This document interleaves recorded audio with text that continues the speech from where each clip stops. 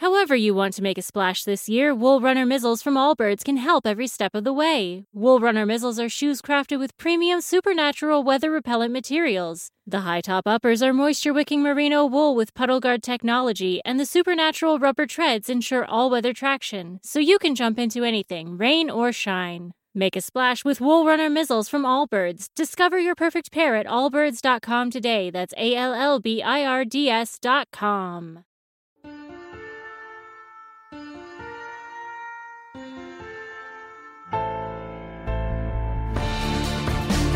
Welcome to Metaphysical Milkshake, the show where we go deep, we get weird, and we search for the meaning of life along the way. Presented by Cass Media and Soul Pancake. Hi there, I'm Rainn Wilson. And I'm Reza Aslan, and Rainn, I think you're beautiful. Well, I guess I think you're beautiful too, Reza. Thank you. That didn't sound nearly as certain. Well, I'm just starting to wrap my head around that. What do you find beautiful about me? Let's start there. I find your moral and artistic light beautiful. Not my beard? Mm-mm.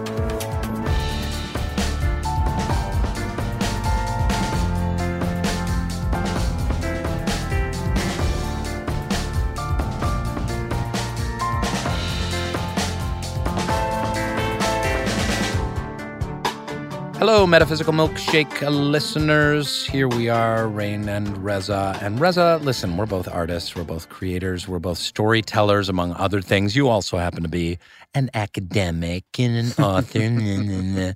But you could argue that we've lived our lives in pursuit of some kind of beauty? Yeah, physical beauty, artistic beauty, moral beauty. Yeah, but what does that mean exactly? I guess it depends on how you define what is beautiful. Yeah, in preparation for this podcast on beauty today, I was very flummoxed by it. I haven't, truth be told, I haven't done a bunch of studying about Aristotle on beauty and Socrates on beauty and Plato.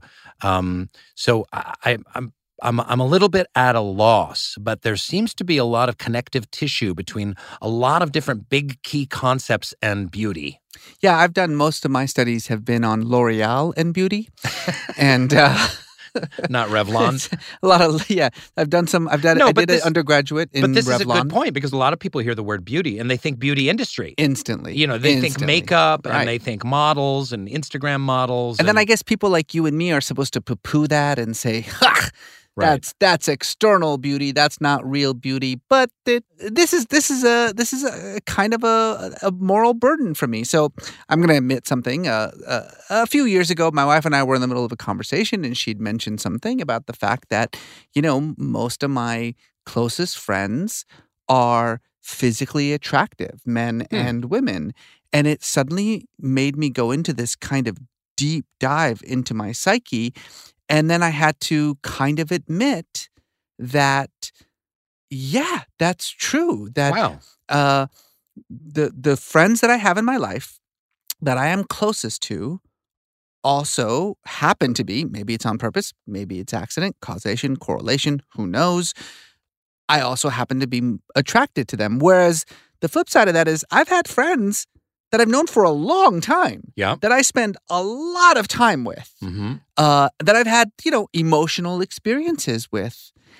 But if I'm being honest, I'm not really attracted to them physically. And so they'll never sort of rise to the upper echelon of my closest friends. Wow. I know it's a kind of an awful thing to admit, but it's true. I've got a couple of big mammoth whopper questions for you around that. That's quite a thing to admit and brave to admit. Number one, where do I fit into this? You're the very top. Okay, that's so not true. But number two, are you just admitting your own superficiality? I don't know. Well, maybe there is a correlation. Is there something that if you have a friend that you've been through hell and back with and you're close and you work together, but they're physically not attractive or they don't smell right or something like that, like does that truly keep them from being kind of more intimate with you? Well, I don't know if there's like a biological or psychological reasoning behind it. All I can say is, yeah. Can I be an armchair psychologist for a minute? Oh, boy. Here we go. You're an immigrant kid. Mm-hmm. You moved to Oklahoma. You're a pretty good-looking guy. I think a lot of people don't know that. Like, you see Reza, it's like, oh, he's actually a handsome dude. And you're trying to fit in. Yeah. And there's some kind of like sociological, psychological impulse to fit in better by hanging out with the better-looking kids. Better-looking kids are more popular. But for you, this is really life and death. It's not just like, oh, I want to be approved of by my junior high school friends. Like, this is fitting in for you. The stakes are way, way high. You know, you've got a Farsi family. You're in, middle America. So does this come from some kind of like impulse of yours, some adolescent impulse to find your group because the stakes are so high? Well, these are all really complicated questions. I mean, beauty is there a connection between the attractiveness that you feel towards someone, in a platonic sense, and their beauty? Is there even an objective beauty, or is all beauty subjective? Is there moral beauty and physical beauty? These are the kinds of questions that, like, your entire freshman experience in college, I think I just summed up in those 5 questions. Yeah. I mean, is love beauty? Is beauty love? What's the connection? You talked about moral beauty. Can you be beautiful on the inside? Our culture doesn't really respect that so much. Not really. It's about external beauty far more than internal. I wish one of us was related to somebody who could answer some of these questions for us. Damn it. What are we going to do? Is your wife free? No, she's not. Wait a minute. Hold on. You know who just landed in Los Angeles? My uncle from Lewiston, Idaho, from Lewis Clark University, Dr. Rhett Diessner. Uncle Rhett. He's a professor of psychology, and he's the author of the upcoming book. It's more of an academic book, but it's called Understanding the Beauty Appreciation Trait, Empirical Research on Seeking Beauty in All Things. He also did a TEDx talk in 2013 about beauty, which encapsulates a lot of his philosophy. And he's a brilliant psychologist and psychological thinker. I've been super close to him since I was a teenager. We're very, very good friends. And I was really excited to have him be part of this podcast. And maybe he'll share some embarrassing childhood stories. Oh, wow. Let's listen to Uncle Rhett.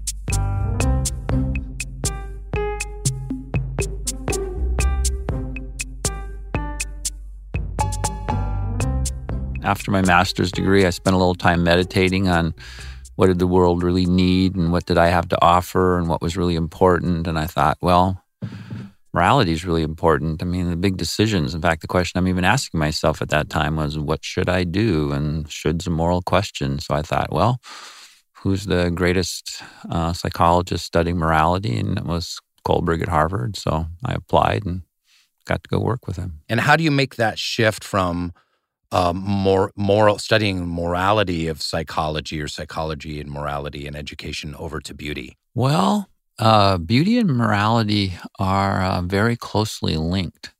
In fact, my favorite existential psychologist, Rollo May, says that Plato, held beauty up as a standard for both truth and the good to meet because it was the harmony of beauty that would let you know whether you had truth value or moral value. And of course, Aristotle very clearly said that, beauty is all about one's morals and values, that, it's internal beauty. Obviously, Aristotle was very ugly. That's why he said that. Real dog. Yeah. Yeah. He would walk down the street and they'd be like, oh. They'd be like, wow, that guy's beautiful on the inside. You better. So help me to understand this because I don't get this at all. How can someone be beautiful on the inside? And is that just something we say? Is that just, yeah, exactly. I mean, really? Yeah. Yeah. Well, that takes me back. My master's degree program actually was in a behavioral program, and they made fun of anything on the inside, right? I mean, emotions, cognition, the black box. Oh, silly psychologists thinking they're studying something they can't even measure. I think going back to Aristotle, as you mentioned, Reza, he emphasizes that all of our character strengths, everything from our sense of justice to courage to love to kindness, that tell us of those, their goal, their end is always beauty. And wait, explain that. I still don't get that. How is the goal of kindness beauty? Yeah.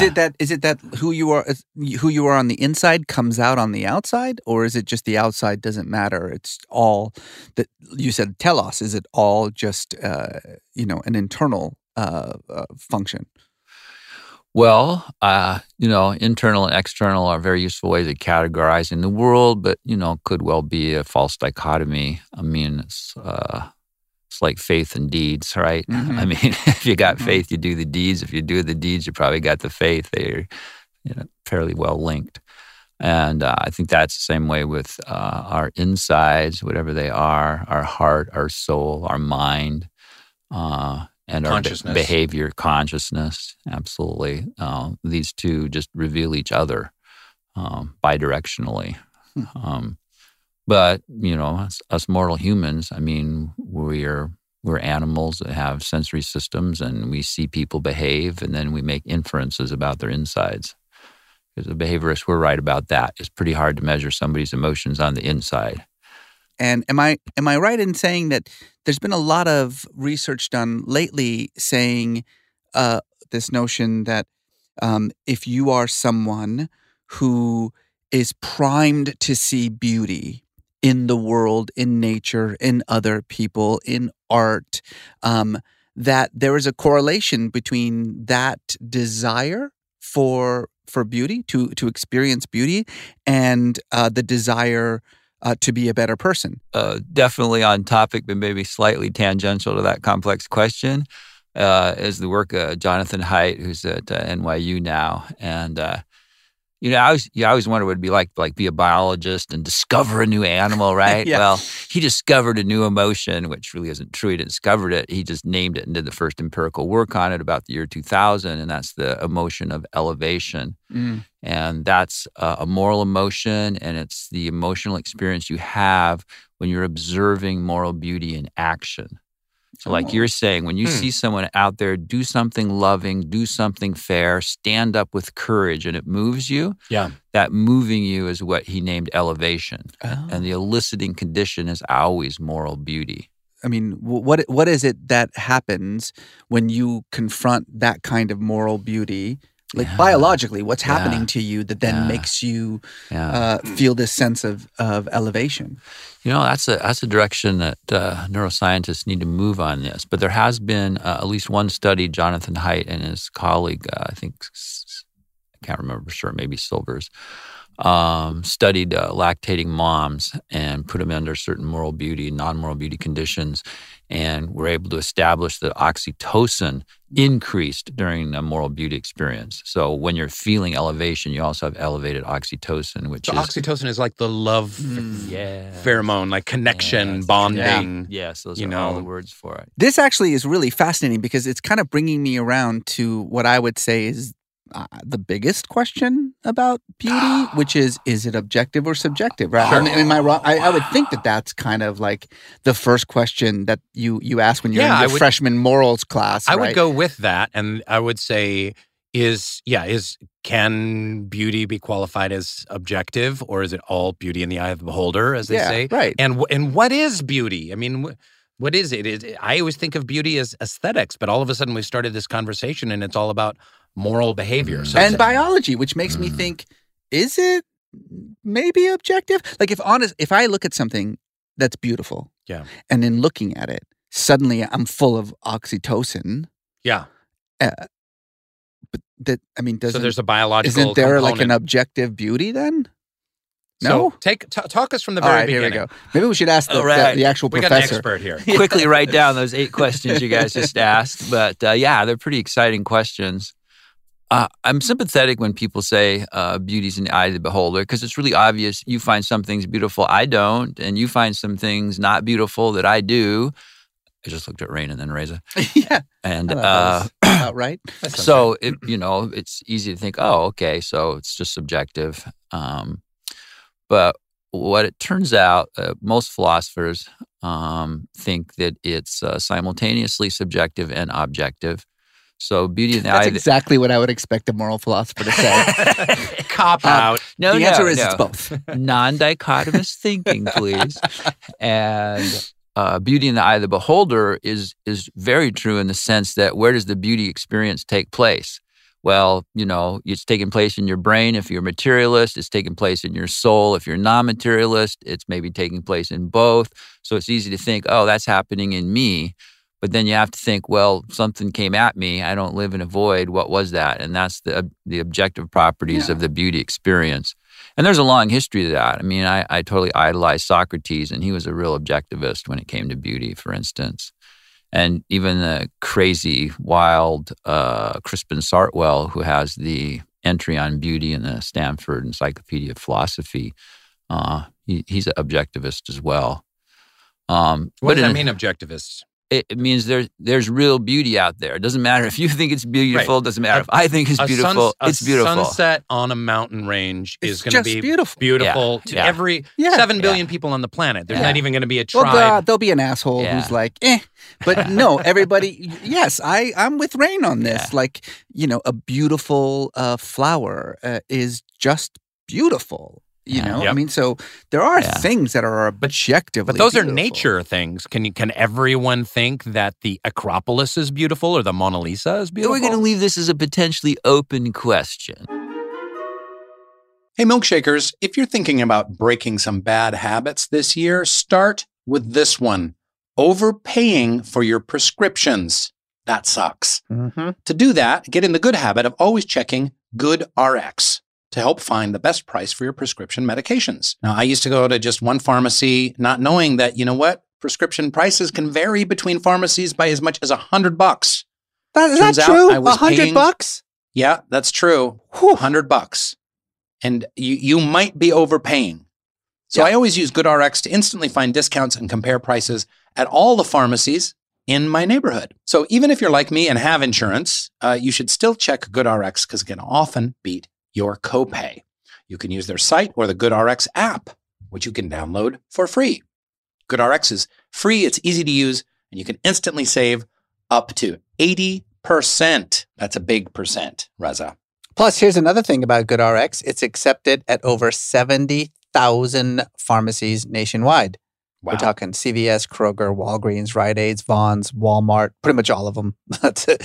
And what's great about GoodRx, I mean, at least for me, it's that, I'm getting older, so I'm getting more and more prescriptions. And, it starts to add up after a while. And so being able to find a good discount price for my prescriptions makes GoodRx totally worth it. So for simple, smart savings on your prescriptions, check GoodRx. Go to goodrx.com/milkshake. That's goodrx.com/milkshake. goodrx.com/milkshake. GoodRx is not insurance, but can be used instead of insurance. In 2021, GoodRx users saved an average of 79% on retail prescription prices. OneSkin is a longevity company led by a team of 5 PhDs developing solutions to prevent, slow down, and reverse aging. OneSkin harnesses the science of aging to develop products that extend the length of time that skin is healthy and youthful. Its topical supplement is a daily moisturizer powered by their proprietary peptide OS01, the first peptide scientifically proven to reduce the biological age of skin. Here's the thing about OneSkin is that it's not a skincare company. It's a longevity company, right? That's how they talk about themselves. It's fundamentally different from most of the skincare companies because, they're founded and led by longevity scientists, not marketing experts.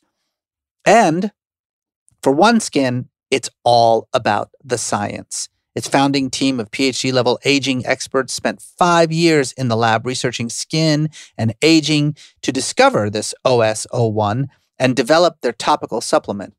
And I'm talking about real science here, people. OneSkin has 4 patents, 2 scientific papers, 2 clinical studies, and 1 secret algorithm. Wait, a skincare with an algorithm? They don't mess around, Rain. Sign me up. No, seriously, they send samples of this stuff, and I have my OneSkin on the counter of my bathroom. And, I have this other moisturizer that's super expensive from my dermatologist. And I've totally put that aside. The OneSkin is way better. It just feels better, instantly hydrates my skin and face. And now you look fantastic. I look all of 52. It's great stuff. So visit oneskin.co/milkshake and use the code milkshake for 15% off your first purchase. The code applies to one-time purchases and the first order of subscription purchases. That's oneskin.co/milkshake. Use the code milkshake for 15% off your first purchase. OneSkin. The great philosopher at Princeton, Nicodemus, he's down with Plato with the objectivist stuff. So I'm just going with, the really lame authoritarian approach to science. Hey, these guys are a lot smarter than me. They think it's objectivist. So, but as to proving it, I don't know how we'd go about that. Here's my absolutely non-professional view of this, is that attraction is subjective, but beauty is objective. And I may be making this up, but I feel like a while ago there was some experiment that was done. Hopefully you can help me out here, Uncle Rhett, where they showed people a bunch of faces. And it was precisely this attempt to say, can there be sort of an objective beauty when it comes to people? And then they had the participants, I think, rank, how beautiful they were. But the faces were deliberately designed to be either symmetrical or asymmetrical in some way. And I think what they discovered was that there's a correlation between symmetry when it comes to a face, beauty. At least, and beauty. Am I making that one up too? No, I think sometimes that's true. I just and say I think things. That was across all cultures. That was And then there's studies that have found that if you think that someone is beautiful, you're also likely to assume they're smart, ambitious, and interesting, and moral, and you'll think that they're moral. Well, let me reply to the subtext of what you were really asking, which is evolution and beauty. So, have we evolved to notice beauty?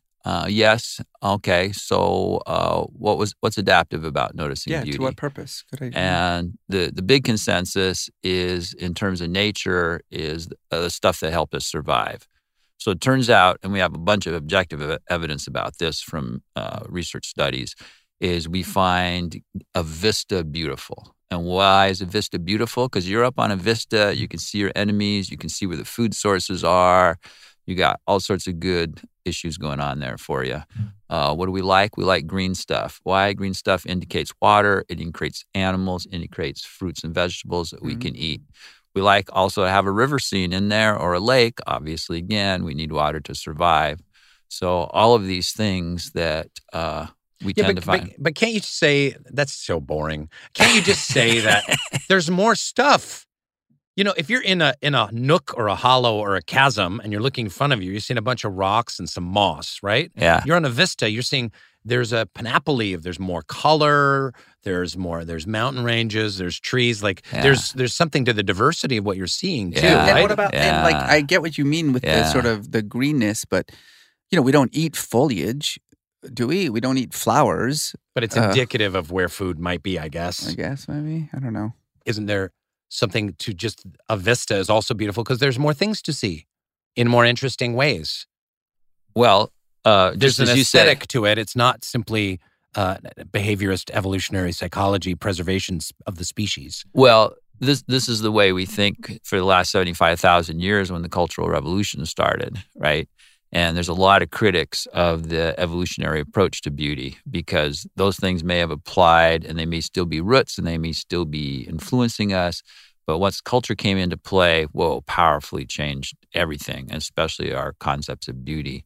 Why is that? Is it because of groupthink? Because one thing that one of the fascinating studies that Amy sent us about beauty indicates that ideas of what is beautiful could actually spread like a virus would spread. That if you have someone who finds something beautiful, whether you did before or not, you are more likely to then find it beautiful yourself. And is that just sort of groupthink, or is there something biological happening, in you finding something beautiful, and then me suddenly finding it beautiful as well? And then that kind of concept of beauty spreading, and then we have beauty within culture, and then we as a community decide, oh, tall, thin women are beautiful. But then another culture says, no, actually, large, big-boned women are beautiful. And it's just sort of a cultural thing. Yeah. Yeah, that's come into play a lot. And, as you say, there is a biological component to it. In fact, one of the papers I wrote for a journal of Ecopsychology mentions me following my dad around. He was a nature lover. And I call it his gaze and his gait, right? What he's gazing at, he's not a man of many words. He didn't use the word beautiful in front of me. But when he's gazing intently at something, I mean, what's a 4-year-old or 8-year-old going to do? They're going to look where they're gazing. And you're going to know that's important, and you're going to model it on your mirror neurons. Something important's happening right there. He's focused. Now he changes directions and walks somewhere else. That's his gait. I'm following. And so, yes, we are not just herd creatures. We're probably hive creatures. I mean, we're really designed to influence each other, and we do. Going back to this notion of the interrelationship between physical beauty, external beauty, and internal beauty, we had talked about the fact that people who are more beautiful are immediately assumed to be smarter, more moral. And then we've also talked about the fact that the sort of morality on the inside can express itself certainly in the eye of the beholder as beauty on the outside. But then doesn't that just become an argument for sort of the beauty industry? Therefore, in other words, shouldn't we all try to be beautiful? Shouldn't I use, anti-wrinkle medicine? Get Botox injections. And bronzing. It's not superficial anymore. Like if there's a link between, my morality and certainly the way that people look at me, then shouldn't I try to be physically beautiful? When you have a multi-billion-dollar business in a capitalist world, they have a lot of powerful ways to train us to think what is beautiful. And as you mentioned earlier, the contagion is huge because that's the way we humans are. It reminds me of the time when I was working in an education division and we were thinking a couple of our students smelled bad and, maybe they shouldn't be teachers because they're going to offend their students and the parents. And one of the kinesiology professors, what I used to call a PE teacher, one of the kinesiology professors says, what's wrong with smelling like a human?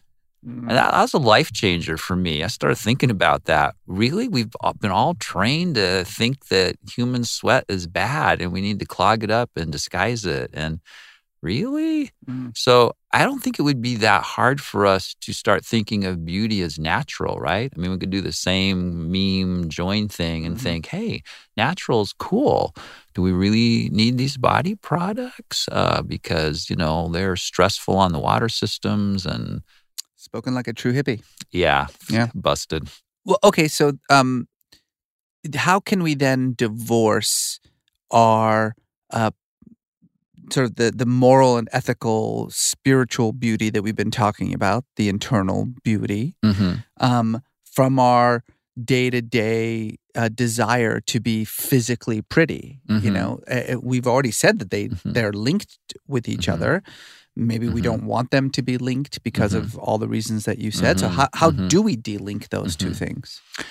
Or can we? Well, I think one avenue for that is there are a couple philosophers, two living philosophers, Niehaus at Princeton and at Crispin Sartwell, who wrote the beauty section for a Stanford University philosophy book.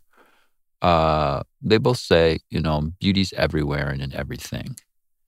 And so it becomes a moral and intellectual challenge for us to find it. And I think we can find that in people's faces. I think if we look at anybody's face, we can find ways to construe it as beautiful.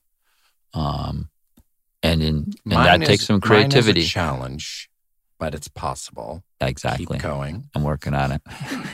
So it's about the cultivation of seeing beauty in everything. Yeah. And is that something you can get better at, like going to the gym and lifting weights? Yeah, that's a Can you good make that question. muscle stronger? Yeah, your beauty muscle. Yeah. How? Yeah. Well, it's not easy. If we look at the most famous personality theory, it's the one on the 5-factor model. It's developed by mathematical psychologists, and it says basically our personalities have to do with introversion, extroversion, conscientiousness, neuroticness, agreeableness, and openness. And you look at those big 5, 10,000 published studies on them, and beauty, appreciation of beauty fits into the one on openness. This is just statistically true. It might be psychologically true, but definitely statistically true.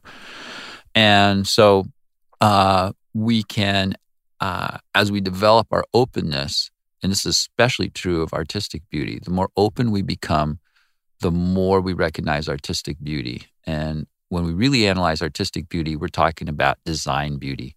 Anything that has been designed can be appreciated for its beauty or the lack thereof, but we can still look for it. And every designer can be conscious of beauty. And designing this microphone, right? Designing our clothes, designing the building, everything design has the potential to be beautiful, and we can look for those beautiful elements. But research on the big 5 show that if we purposely want to change personality, it's hard, it's not easy, and openness is the hardest one to change. But there is evidence that it can be changed. Now, in my own research, what I've shown is probably the most effective way that somebody's tried so far. Could be lots more effective ways we haven't figured out yet, but it's doing a pretty simple thing called journaling or a diary. So like for my students taking my Psych of Beauty class, once a week, they need to write down in their diary something they found that was beautiful, that was designed, something beautiful in nature, something morally beautiful they saw someone do, and a beautiful idea. That's amazing. That's cool. What a cool assignment. I want to do that in my real life. Yeah. Have you ever spent hours Googling how to care for your pet? Yes. Everything from why is my cat sneezing so much, or what to do when your dog eats a stick of butter. One time, this is a true story, a dog of ours ate a box of condoms. Yeah. My dog enjoys his own poop. Oh, yeah, we've got one like that. Yeah. So skip crowdsourcing recommendations from forums, social media, or trial and error and get answers immediately with Fuzzy. You see, Fuzzy is a telehealth service for pet parents. It offers 24/7 access to personalized pet care from veterinary professionals. From everyday questions to middle-of-the-night emergencies, Fuzzy has the answers pet parents need through live chat and virtual vet consultations available to you 24 hours a day, 7 days a week. Fuzzy can answer your pet questions, big and small, urgent and every day. Fuzzy can also recommend the exact right products for your pet, all of which are hand-picked by their established team of veterinary professionals and available at discounts exclusive to Fuzzy members. From getting your pet's diet just right to meeting their middle-of-the-night needs to finally figuring out what makes their breath smell that way. Poop. It's the poop. It's always the poop. Nothing is too big or too small for a quick Fuzzy call. No, but seriously, like this eating poop thing is a problem. And I consulted Fuzzy. I've got a Fuzzy account. And I got some really good advice. Right now, Fuzzy is offering our listeners a free 7-day trial membership. Go to yourfuzzy.com/meta today to sign up. That's a free 7-day trial at yourfuzzy, yourfuzzy.com/meta, META. And for a limited time, Fuzzy is also offering a special discount of $20 off any of your pet's product needs. That's pet meds, supplements, food, whatever. All you have to do is use the promo code META, META. That's yourfuzzy.com/meta for your free trial of Fuzzy with access to 24/7 personalized pet care and vet-recommended products, including products that will get your dog to stop eating his own poop. NordVPN is a secure way of preventing your personal information from being spread around the web when using Wi-Fi. The line of protection is wonderful. It prevents spam, viruses, and other unwanted privacy intruders. And let me tell you, this is a service that you need. If you're like me, I take my iPad everywhere. Like I'm in a coffee shop, I'm at Starbucks, I'm at the restaurant, and I'm just like plugging into random Wi-Fis. And I don't know if I can trust these systems. I don't know who is listening in or peeking into my web searches. And so that's why I use NordVPN, because I can access content from over 59 countries simply by changing my virtual location with a single click. We live in the US, obviously, but with NordVPN, we can be anywhere in the world and access content from any of those regions. So when we're traveling, we're using these insecure restaurant or airport or hotel Wi-Fis, which are notorious for stealing identities. NordVPN is a great way to protect you and prevent hackers from stealing your information.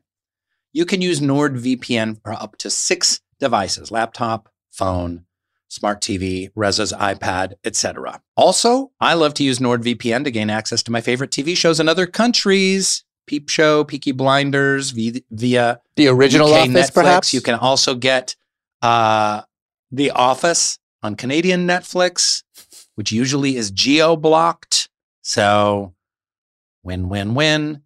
Go to nordvpn.com/milkshake or use code milkshake to get up to 70% off your NordVPN plan, plus 1 additional month for free. It's also risk-free with Nord's 30-day money-back guarantee. NordVPN. I got to put a little jingle tag at I the like end the of jingle these. tag.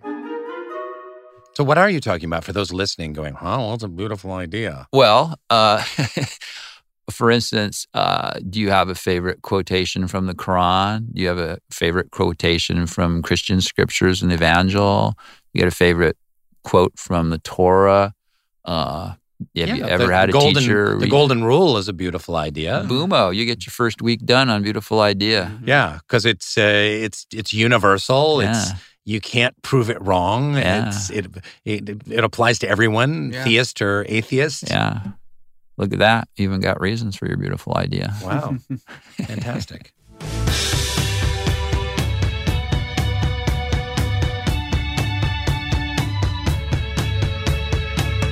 All right, lightning round. When do you feel most connected with the universe? When I'm walking in a forest or when I'm praying or both. Describe your soul in 10 words or less. Some kind of magical, mystical thing that's somehow associated with my body and incorporates attributes of God like love and justice. That's exactly what I would imagine a professor would say. Just through the 10 words. But he did it like 17 words. That's it. Yeah. Anyway. He can't even follow the assignment. What do you think is the purpose of your life? To understand the universe and to serve it. What is your biggest fear? Long, slow death of great pain. Yeah, tell me about it. What's one thing you know for sure? I'm going to go Socratic on this and say how much I don't know. That's a cop-out. That's a cop-out. We're going to let him have it. Unbelievable. What do you want your final meal to be? Never. And finally, what is your life's big question? What's it all about, really? Well, Dr. Rhett Diessner, uncle, professor, dear friend. Aw, shucks. Beautiful middle-aged man. Beautiful, almost senior citizen. It's been such a pleasure having you on the show. I've learned so much, and this is going to be such a great episode. Yeah, I'm really excited to interview the rest of Brain's family. That's basically what we're going to do this podcast on now. Cool. We got to get my Uncle Doug, who buys and sells heavy machinery. Ooh, that's a very metaphysical. Let's get him on. Sounds heavy. Thank you, Rhett. My pleasure.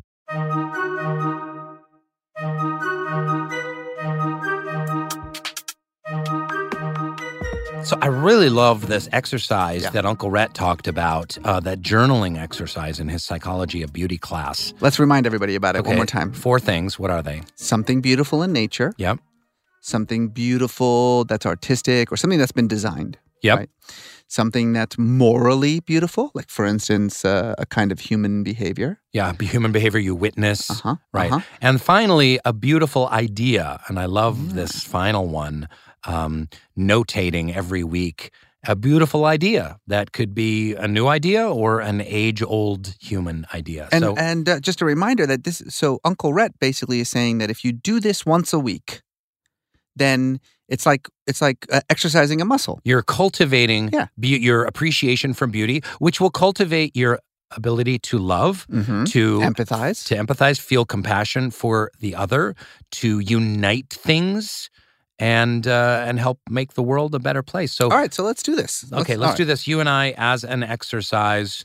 You go first. Something beautiful in nature you want to share, Reza? Yeah. Just this morning, I went outside and I had to clip the bushes in our front yard. They've got these beautiful yellow flowers on them, and kind of this rain of beautiful yellow flowers came down on me. It was beautiful.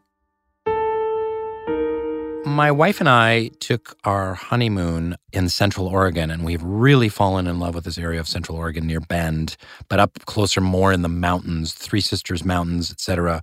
When I go up there and I see the vista of the Three Sisters Mountains from the little town of Sisters, Oregon, I get a feeling in my chest that it stops me in my tracks. I've seen a lot of beauty in this world, and I've appreciated a lot of it. But for some reason, when I see those mountains and they're just spiky and covered in snow, and the way the light is up there, it really like thumps my heart. And there's so many times, I would say every time I take a trip up there, at some point in time, I just pull over the car to the side of the road, and I just have to just stop and take it in. And I try and photograph it, but a photograph never captures the feeling of that magnificence. I love the Three Sisters. That's a good one. Yeah. Let's see. Something beautiful that's artistic or designed. Well, I just returned from a week with my wife in Bali. And there are a lot of temples. What I love about Bali is that there are just temples every 5 feet. Wow. But they're like actually still functional temples. They're not meant for tourists. Like there are actually signs that say, please don't enter. Yeah. But there's one temple especially, it's called the Tirtha Ganga Water Temple. And it's this amazing former like royal palace, and there's water everywhere, and there are these stones that come up out of the water so you can walk on them, and it looks like you're walking on the water. It was just absolutely gorgeous. That really hit me this last week. What about you? Something beautiful, artistic or designed? Yeah, I had a spiritual experience of beauty when I saw in real life a very famous painting called Luncheon of the Boating Party by Renoir. I was walking through the Corcoran Gallery in Washington, D.C. I was doing an acting job there, and I just turned my head down a hallway, and this Luncheon of the Boating Party was sitting there, and it stopped me in my tracks. My jaw dropped. I couldn't believe that it's pigment on canvas, right? But light seemed to be emanating from it. It was like one of those paintings you felt like you could walk into, and it had such a languor and life and conviviality and connection between the people, and I just wanted to be in that painting, and it was really a very powerful experience, and it actually got me thinking a lot in my kind of spiritual and artistic life about that combination of spirituality and artistry, and how is it that some dude in a beret with a palette of paints was able to blob this paint down on an empty canvas and make something that was so powerful and alluring and mesmerizing that seemed like it was glowing. And I thought there's a miracle in that act. There's literally, talking about Jesus walking on water miracles, that is where the miracles lie. Let's see. I think the third question was something that's morally beautiful. Yeah. Right? Do you have anything like that? What do you got? Again, I was gone for a week, came home, and my 4-year-old has not left my side since I've been home. He just physically connected to me for the last 4 or 5 days. That's we sweet. Sleep together. He's on my lap when we eat, and he just every once in a while just looks up at me and says, "I love you, Bubba." It's just like this, like seeing that kind of there's a purity, unadulterated, pure love, right? That he shows me. It's it's just the greatest thing in the world. Well, going for this last week, I went yesterday to the climate strike, Fridays for Future, with Greta Thunberg downtown at City Hall, and I don't go to a lot of marches and rallies and whatnot, but there was something really morally beautiful about people that cared so much about the planet that they sacrificed their entire day to be a part of it.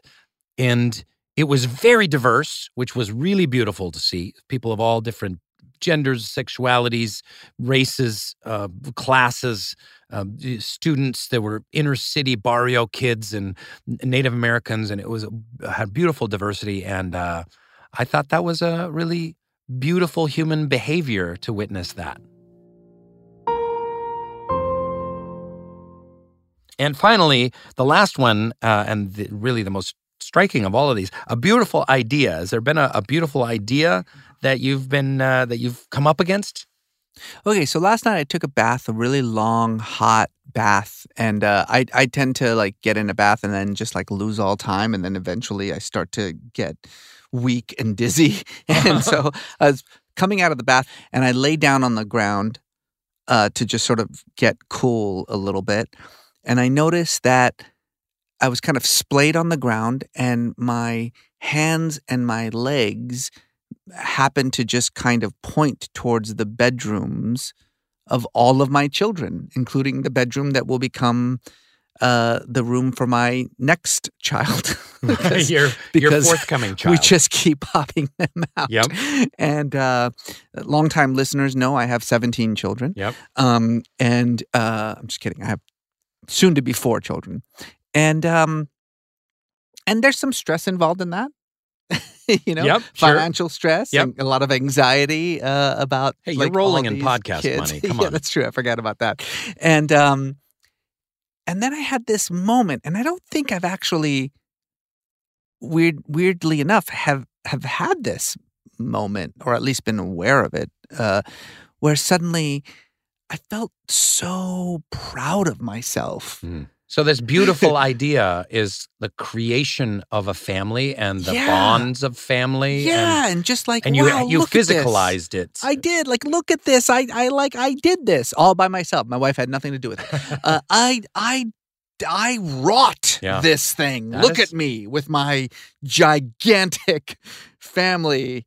It just made me feel really. It was just beautiful. It made me feel really good. That is a beautiful idea. That really is. And then my wife from bed yelled at me, "What are you doing out there? You're keeping me awake." And I was like, "Okay, beautiful ideas. I'm broke. Time to get to bed." Well, I can't top that one. That was really beautiful and special. But I think again, with the climate march, I was thinking about the diversity there. And I'm not talking real diversity. I mean, obviously, it wasn't like there weren't Republicans there. Sorry. But there were suburban housewives, and there were rich people in their Teslas there. And there were poor college students eating ramen. And I really love this idea of unity in diversity. And this is a key idea in the Baha'i faith. And one of the things that really attracts me to the Baha'i faith is that humanity is a variegated flower garden, and it's in diversity that we find strength, not in kind of unanimity. Is that the right word? Yeah. So I really love the strength of that idea, and moving forward, humanity, to survive on this planet, is going to need to embrace its diversity. And for you, Reza, that does mean conservatives, that we have to find... But it doesn't mean unattractive people. No, they should be put on another planet. Yes. So this was fun. This was really fun. So listen up, listeners. It's your turn, okay? We want you guys to do the same thing. Whether you do it every week, like Uncle Rhett says to do, or whether you do it once, do it. Write it down. 4 questions. Something beautiful in nature, something beautiful that's artistic or design, something that's morally beautiful, like human behavior, and a beautiful idea. Treat beauty like a muscle that you can exercise and you'll get better at it. Hey, milkshakers. It's me and Reza here. As you know, we love to bring fan guests on the show with their life's big questions. you can hit us up on the social media, and you can also leave a positive, hopefully, review on Apple Podcasts with your life's big question, and we will track you down and bring you on the show. And that is how we found Natalie Gregory, the hipster, who has joined us. And I was saying she is the hippest looking fan guest we've ever had. We're very grateful for that. And I guess even hipsters have life's big questions too. Am I being really mean and unfair? I mean, I guess these glasses pretty much, they do scream hipster for people who they can't see. But they're chunky, like the old school Buddy Holly glasses. But, it's fine. It's good. All right. I'm glad you're not insulted. I mean that in a good way. You've got a excellent look. You look got like a nice you could look play about like a you, killer lady. cyborg in a movie. You got a nice face.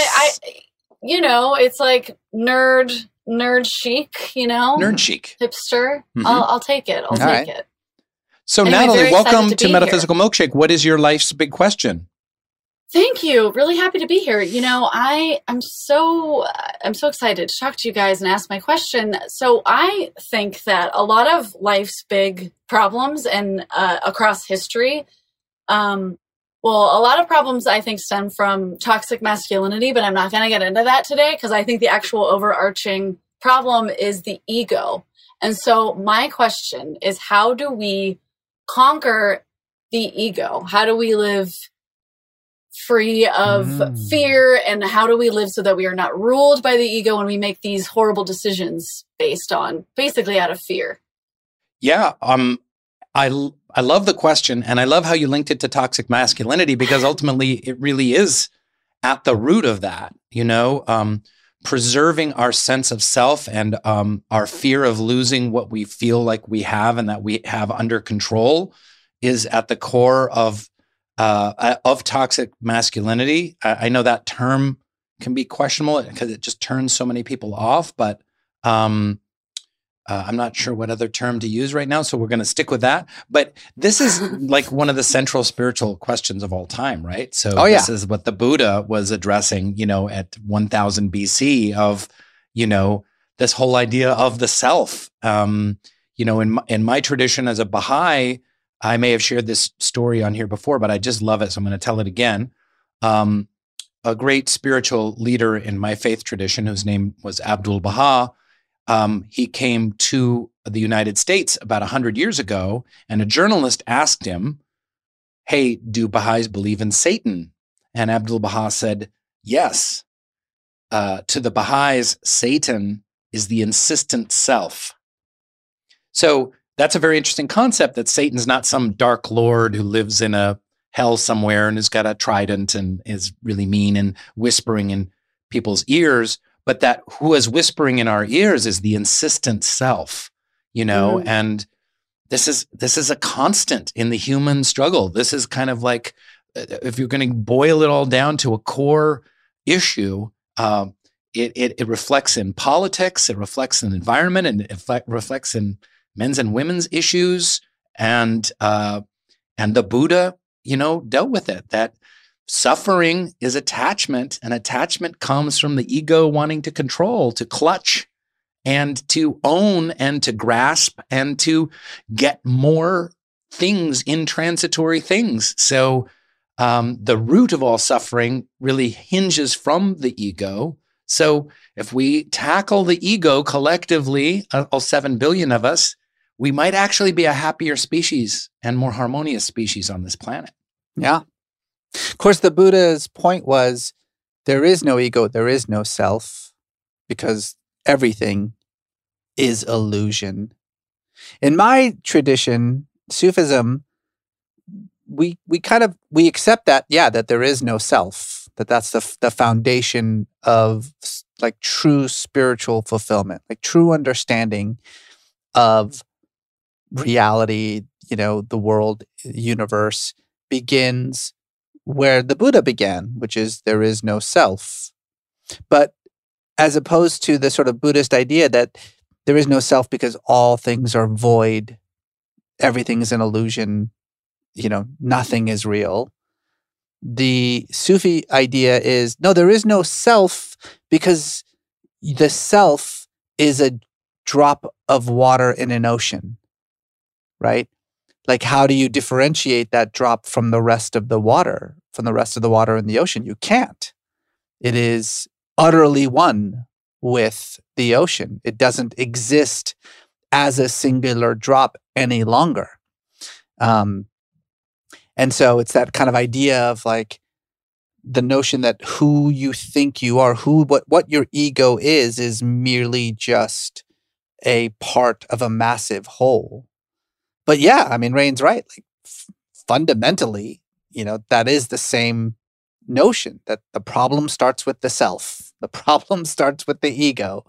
And that's an issue that you can hear, in the East, the West, in ancient religions, contemporary religions. It all just kind of starts with the ego. So what's the answer to detach from it? Is it just meditation? Do I have to just do meditation? It's kind of funny. That's kind of the new age kind of catch-all. Like, yeah, any issue you have, I have an eating disorder, I'm depressed, meditate. I'm dealing with ego, like meditation. I'm not going to go to meditation right off the bat. What do you think, Natalie? What are your thoughts? You've got some thoughts on this. I say that because I make fun of myself, because I've tried to cultivate a meditation practice and I haven't done a very good job. But I do think there is something to the idea of separating from your thoughts, because at the end of the day, I think ego is sort of your thoughts, or that's how it manifests.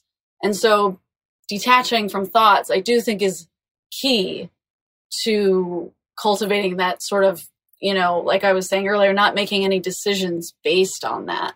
So, well, I don't know. What do you guys think? Well, I think meditation can be very helpful in a number of different ways and on a number of different levels. But I think even just having this conversation and recognizing that there is an ego and that we are not our ego, we are not our thoughts, and we are also not our ego, meditation can certainly help with that idea. But that we have consciousness, and part of that consciousness, I would say someone who occupies the chairman of the board seat in the conference room of our consciousness is Mr. or Mrs. Ego. And if we're able to recognize that as like a significant part of who we are, but not all of who we are, then we get to see when it flares up. So then the ego flares up like, I can't believe they spoke to me that way. I'm never going to call them again. Oh, that jerk. And then all of a sudden you go, oh, that's my ego talking. It's not actually me. That's not actually my consciousness. That's the ego, chairman of the board, pontificating and blowing hard and smoking his cigar. And I get to witness that. And in the act of witnessing, I get to detach lovingly from Mr. or Mrs. Ego. And this is then an ongoing process. But we have to develop that sensitivity. We have to develop that awareness first and foremost. Mm-hmm. Well said. Well said, partner. Thanks. Well, Natalie, thank you so much for joining us, and thank you for your thought-provoking question. And Natalie, are you in an insane asylum? I'm not. I am in a WeWork phone booth.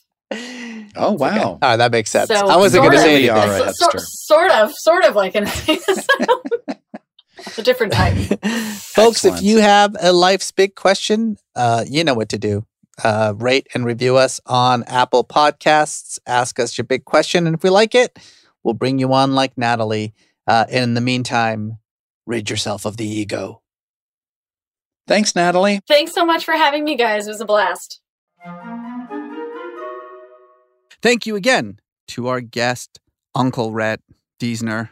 Tomorrow on Metaphysical Milkshake, we will hear from Rain's cousins, and then eventually my Uncle Doug and his heavy machinery. Any nephews, nieces. Let's bring them all in. Basically, we got a lot of these to do. Yeah. I mean, we'll just go through your entire family. Let's do it. We'll catch you next week. Thanks so much for listening. Bye-bye.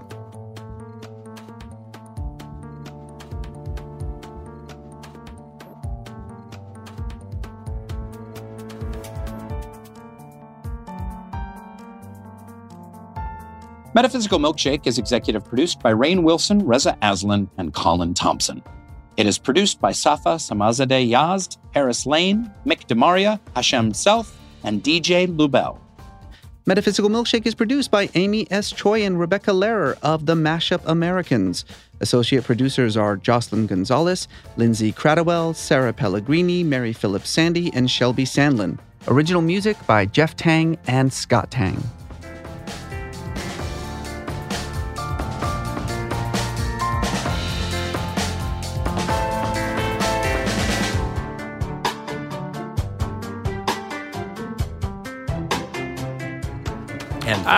I just want to say that, I think it's a real honor to hang out with two really beautiful minds and hearts named Rain and Reza. I like how you... I'm at the nail salon. I'm at the grocery store. I'm at the combination nail salon and grocery store. Wait, she's at the nail salon and the grocery store? I'm at the combination nail salon and grocery store. Groceries through Instacart, delivered to my door. I don't have to choose between acrylics and the grocery store.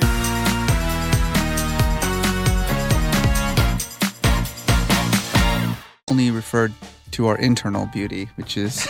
I just want you to know I noticed. I appreciate that because I've been working really, really hard on trying to find you beautiful. Well, it is an effort. It's a struggle. Yes. That's why we're podcasters and we're not on the air. We've got faces for podcast.